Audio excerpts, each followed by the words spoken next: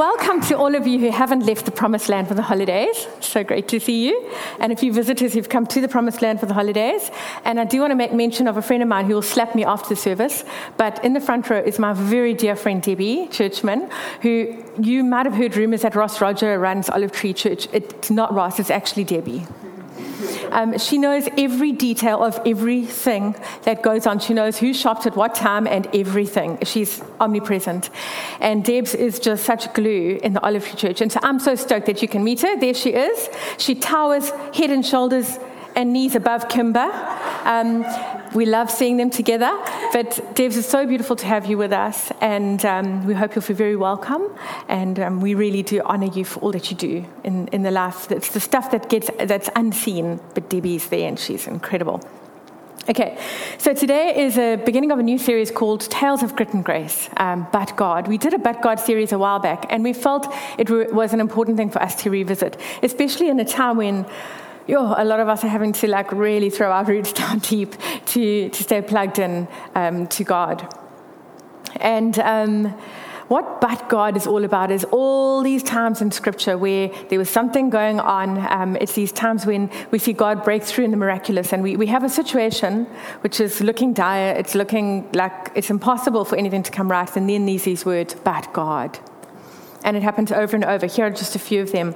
It says in Genesis, but God remembered Noah and the wild animals, and so they didn't get drowned. I'm just added and they didn't get drowned bit in. Okay, but bear with me. Then Joseph told his brothers who had done evil to him, as for you, you meant evil against me. They'd actually sold him off into slavery. But God meant it for good, to bring it about that many should be kept alive as they are today. So we see where the enemies and the enemy and a whole lot of circumstances conspired to make things look impossible. We see but God moments. And Samuel says David was roaming around in the desert. Day after day, Saul was searching for him. Saul wanted to do him harm. But God did not give David into his hands. And then in Acts 3, it says, you killed the author of life. But God raised him from the dead, and we are witnesses of this.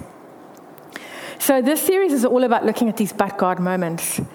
And the little byline, Tales of Grit and Grace, really talk about what is involved in this whole but God thing of just waiting for God to come through for us. And really the but God moments that we'll wait for are the ones that are completely His grace. It's just where He comes in, there's no effort required on our part, and He just does a miracle. And we all want those, don't we? Those are the grace moments that we all want. We're kind of going, I'll sign up for those ones. Then some of us are waiting for but God moments. And then there are the but God moments that will only come through sheer grit of our own. These are the tough crying out from the pit of our belly kind of moments in our faith journey where it requires our grit and our endurance in order to see the but God moment come. So I feel very excited about this series. I think it is a series that is going to grow us in our faith and stretch us and help us to live in discomfort, because I do know one thing, we never grow in comfort. We just don't grow where it's comfortable. We might grow a bigger belly or in other ways, but in our spiritual, in our inner man, in our strengths, we just don't grow where it's comfortable.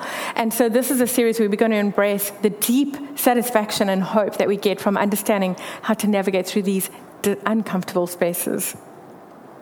Our whole faith journey really is about growing. And whilst there's this incredible moment of just coming to faith and being saved and made righteous and redeemed and so much more, there's the in an instant kind of thing, and then there's the working it out. In Philippians 2, do we actually have slides? We've had so many headaches with this, so yay, we're winning. We can give a little whoop for that. Okay, in Philippians 2, 12 to 13, it says, therefore, my dear friends, as you have always obeyed, not only in my presence, but now much more in my absence, continue to work out your salvation with fear and trembling. For it is God who works in you to will and to act in order to fulfill His good purpose. So there's this, but wait a minute, at the moment that I accept Jesus, I'm saved. So then what is this working it out in salvation? There's the vertical part, that's the God and how He sees us and how we are with Him. That's perfect and done completely at the moment of salvation. But then there's this horizontal working it out, and that's how we live in the world and how we relate to people around us. And that's the working it out. So I just want to ask you to take a moment to think about anybody who's really inspired you in your faith.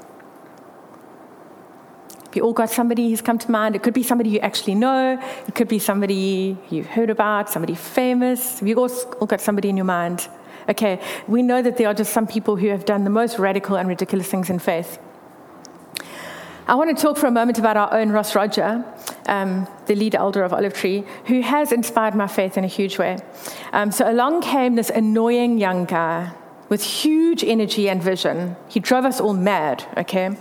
And he came into a church and he had this vision that we would become a church, a big church that would have plants all around Durban, and we would be a church who would really radical in our faith and in our desire to care for the people of the city and the suburbs of Durban.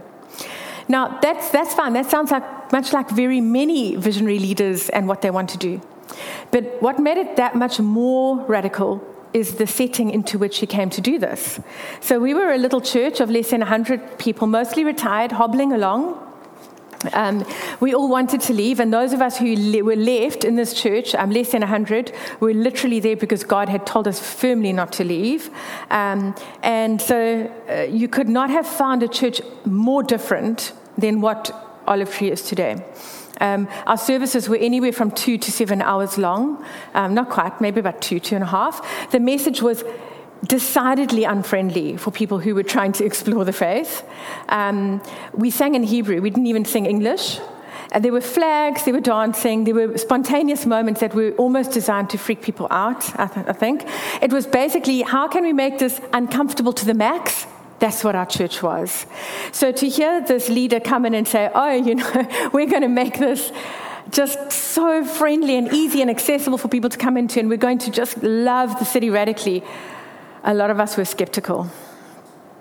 But he had hope, and his hope became faith through actions that he took.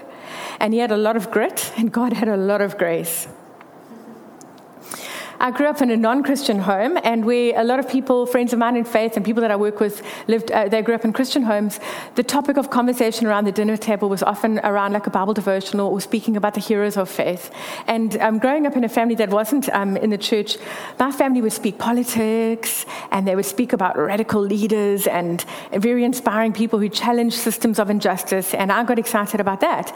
And in fact, I noticed that very often these people that they spoke about were people of faith. They very often were Christians, so much so that I got to the point that I actually at some point thought, you're a Christian so that you can address injustice in the world, and you're a Christian so that you can do these things and bring about change that is so needed. I loved to see how these people of faith would have the Bible in one hand and Revelation in the other, and go about tearing down giants of injustice and apartheid and laws that discriminate and work environments that were not favorable.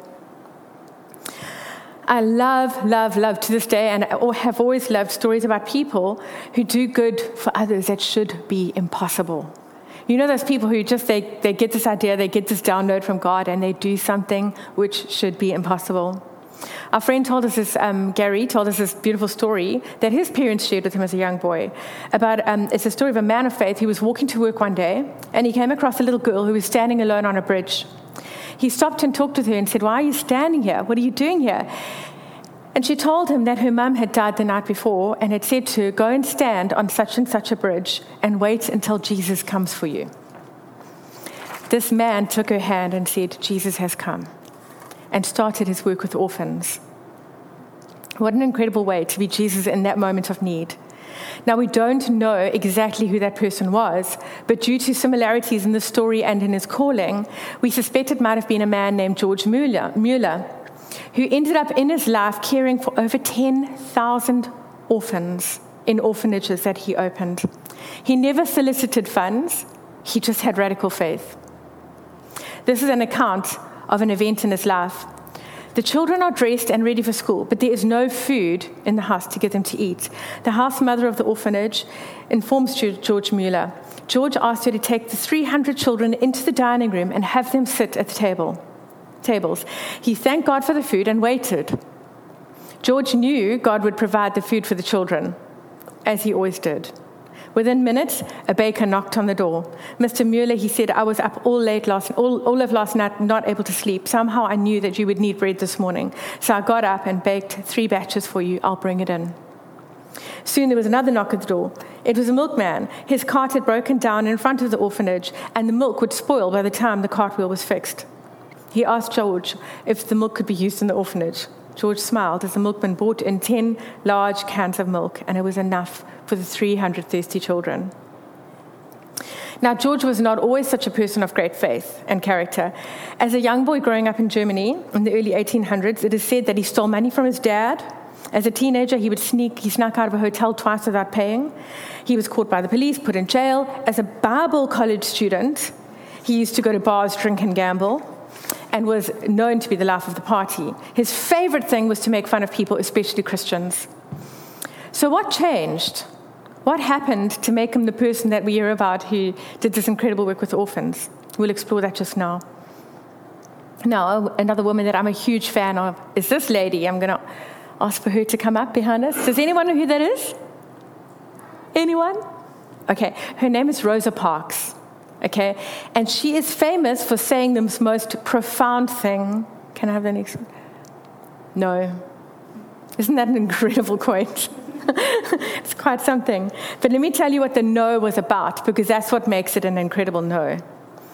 Rosa Parks was in a bus at a time in America where there was a section for white people and a section for colored and black people. And the section for white people had filled up. And somebody came to Rosa and said, you need to stand up. You need to give your seat away. And she said, no. And some people tried to say, she said that because she was tired and she really wanted her seat. And she said emphatically, no, it's not that I was tired and I wanted to keep my seat. I was tired of giving in. And so she began a movement that ended up having segregation on buses banned and began a massive movement throughout America. She had other quotes that were very famous. You must never be fearful of doing what is right. Never be fearful when what you're doing is right, she said. She also said that God has always given her the strength to say what is right, and she attributed her ability to love her enemies completely to God. Maybe you've watched people go through things and wondered, how do they have the faith to endure it? Or how on earth do they live that way? Maybe it's not everything about their life, but maybe there's a part of their life that really, really inspires you. There's a local guy who lives in the area called Darren Owen, who has been instructed by God to help churches keep church buildings. And so at massive personal cost, but with great joy and gratitude that he can be a part of this, he just helps churches to own church buildings. My own husband, I just want to celebrate his faith for following his crazy wife on her calling to come up here and do this, despite the difficulty for himself. Nikki and Andre Follion, a couple up the North Coast we all have heard about recently, who heard God's promise way louder than the doctor's facts. How did these people get there? How did they live a life of such extraordinary faith? How do we get to a place where we trust so much that we get to make decisions that make absolutely no sense? So I'm going to use a few props here for a moment. You can tell I'm a mom of a little one. But there was this fascinating survey that was done where they looked at 2,000 churches and over 500,000 people in churches and came up with a fascinating study which they called a Reveal survey.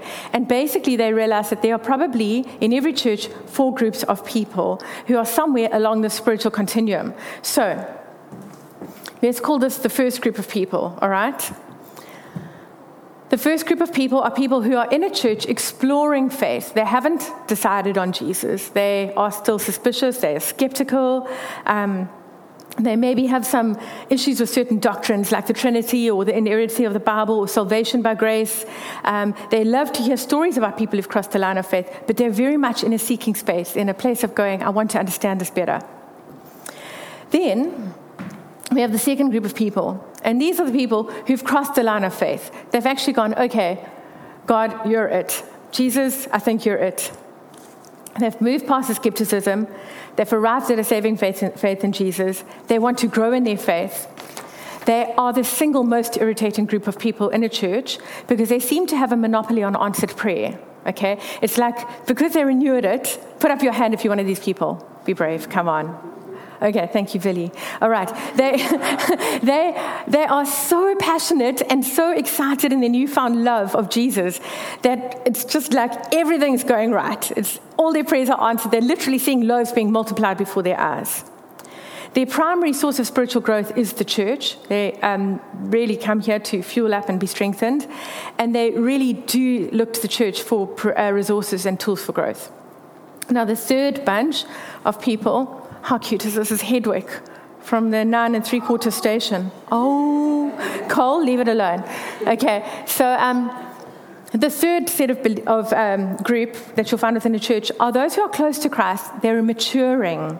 And they have shifted in their spiritual growth from relying on the church to actually relying on themselves, to actually being on a journey and saying, I'm responsible for my growth and my spiritual maturing.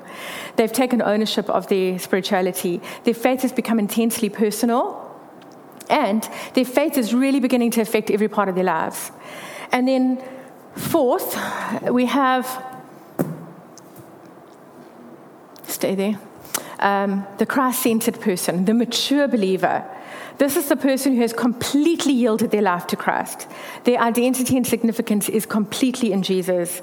And they give away the life of God through tithing, evangelizing, serving, pastoring. They just are completely plugged into God. Now, I want to just say this. Wherever you are on this continuum of 4, wherever you are, God loves you. He is besotted with you. He adores you. Okay, from here to there, from when you accept Jesus, from when you move into a life of faith in Christ, that is where you start to exercise this thing of enduring faith. Okay, now if you don't move at all, it doesn't matter. God loves you. Remember, you are saved, redeemed, righteous. You're amazing, okay, in God's eyes. But in order to grow in life and abundance, in order to grow and strengthen your spirit, there's a movement that happens along there. And that's the difficult thing. That's where it gets tough, and that's where it's enduring. Now, the other interesting thing about this little survey and study is that it gets you to ask a few questions. So please be brave and shout out. Does anyone know which the easiest step would be? 1 to 2, 2 to 3, 3 to 4? What do you think is the easiest step in this continuum? Pardon? 1 to 2. Okay, 1 to 2 is in fact the easiest thing, because that is just really accessing God's grace. It's just a decision going, okay, Jesus, I'm choosing you. Okay, and in that moment, His grace allows us to come into relationship with Him through His Son Jesus. It's just a decision. It's just a prayer. Okay, this is where it gets tough, and particularly from 3 to 4. where we're having to let go of everything which is holding us back, everything which is tying us to this world, everything which is keeping us off our eternal perspective. So, from 2 to 4 is what we're looking at today. This is the journey of digging into a faith that is enduring, a faith that is a wrestle, a faith that is hard, but a faith that we will never regret pushing into. It's not something that you will move along and regret that you did it. It's the stuff that is there and cannot be stolen by the world. It is a strength. It is eternal. It is valuable. So what is faith? I think Hebrews 11 and 12, I'd encourage you all to go and read up when you get home today or sometime during the week. From Hebrews 11 and 12, it gives us a lot about getting a handle on what faith is. So starting in Hebrews 11:1, it says, "Now faith is the substance of things hoped for, the evidence of things not seen." Okay, so faith adds substance to the things that we've hoped for. We hope for a lot of things, don't we? I know that some of the things that I've hoped for have been a fulfilling job, to give my children the best, to have a great friendships and a great marriage, to be financially free, to make a difference in the world, to see our country stable. We all have these hopes. Some of us have hoped to see crime. Well, I think we all hope to see crime eradicated, to see all orphans be adopted, to see the extremes between wealth and poverty even out. We have these hopes, but not everything that we hope for has substance. I'm sure that not everything you guys hope for has substance, and yet we continue to hope. Faith is evidence of the unseen. Faith is the thing that we want to see, that we can't see, but it is the thing that we act in, that we step into, and it gives us evidence for hope. So everything in this world that we see, we get to see and encounter and experience through our 5 senses. Okay, sight, touch, hearing, smell, taste. Faith allows us to see these things. Even though they're not before us, when we see people step into faith, these things become more tangible and real. It gives us substance to the things we hope in. Now, Sheldon and I, as you all know, we came here with a hope to see and be a part of this community and what God wants to see it be. We came here with that hope. That was our hope when we arrived, when we first responded to the call, and it remains our hope today and every single day. But there isn't a promise in the Bible that says, Natalie and Sheldon, this will happen, or Olive Tree Church, this will happen. We've had many words and many visions and many pictures which have given us hope. We've been told over and over again that this will be a community of believers who are different, who stand out, who do something different, who have radical faith. And I think certainly that we're taking a step in the right direction, even by having me as the pastor, in terms of being a different church. But in this environment, some 2 and a bit years on, we can't see and touch and smell and taste everything that we thought that we would see at this point. A huge amount of what God has said will happen has happened, but not all of it. There's a lot that still remains unseen. And by us taking steps to enforce this hope, to step into the things that we hope to see, that is where faith becomes something more tangible. So how does faith come? The first thing I want to say to you about faith is that it is a gift. Okay, you know about spiritual gifts, right? I'm going to read to you this from Corinthians. So faith is a gift. It says there are different kinds of gifts, but the same Spirit distributes them all. There are different kinds of service, but the same Lord. There are different kinds of working, but in all of them, in every one, it is the same God at work. Now, to each one, the manifestation of the Spirit is given for the common good. To one, there is given the Spirit a message of wisdom, to another, a message of knowledge by means of the same Spirit, to another, faith by the same Spirit. Okay, so faith is a gift. Do we have to do anything to get faith? No, we just have to say, here is this faith, and I'm going to open it. I'm going to use this gift. I'm going to allow it to grow in my life. So God gives each and every person, I believe, in this world, the ability to trust Him. He gives us a gift of faith, and it's our decision to see what we will do with that faith. Okay, so faith is a gift. The second thing is that faith comes by hearing. In Romans 10:17 it says, so then faith comes by hearing, and hearing the word of God. Now what's important to know about this is that word here is 2 types of word. There's the word from the Bible. It's what we get taught and what we read from the word, from the truth of the Bible. And then there's also the word that is revelation. That's God's Spirit speaking to us when we're looking at something incredible, or when we're having a conversation and something just drops into our spirit, when we're just on our own and crying out to God, when we're on our own journaling, there's the word, the alive spoken word, the rhema, that just drops into our spirit, and there's the word of God. And faith is grown in both of these places. So faith comes by hearing from the word of God and His revelation. And then this is the part where it gets a little bit hard. Faith is purified, and as it's purified, it grows. And that typically happens through trials. Okay, as I said, it's something that grows in discomfort, not in comfort. So 1 Peter 1 verse 7 says, these trials will show you that your faith is genuine. Okay, it's the trials that will show us that we have a true and enduring faith. It is being tested as fire tests and purifies gold. Through your faith, though your faith is far more precious than mere gold. So when your faith remains strong through many trials, it will bring you much praise and glory and honor on the day when Jesus Christ is revealed to the whole world. So enduring faith is crucial for every believer because it is actually what connects us to God. It's in those moments when we kind of go, I can't go on. I don't know what's happening here. I've trusted for this. I've believed for this. What now? I'm just going to turn it back, or I'm going to throw in the towel. It's in those moments when we connect to God and we go, I don't actually have the human wherewithal to make this thing work. It's in those moments that our faith deepens, that we connect more deeply with God, and that we develop a faith that is enduring. I'm absolutely sure that on many occasions, against the opposition which Ross faced, he wanted to throw in the towel. But God gave him the grace to keep going. I can imagine that with no business model and monthly donors and NGO set up, that it was hard for George Mueller to have the kind of grit that he needed in order to be responsible for all those orphans. But God, in George's endurance, pitched up and allowed him to provide for these children. Rosa Parks endured much hardship.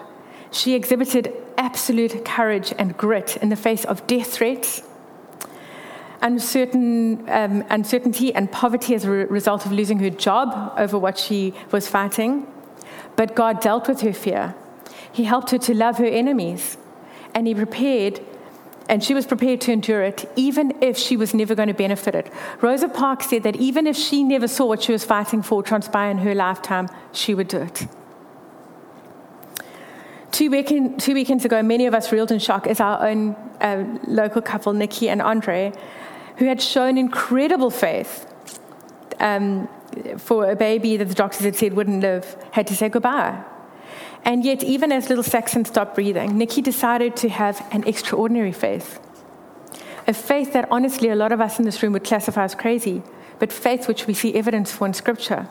She asked some ladies from this community to stand with her and contend for her little one to return to life.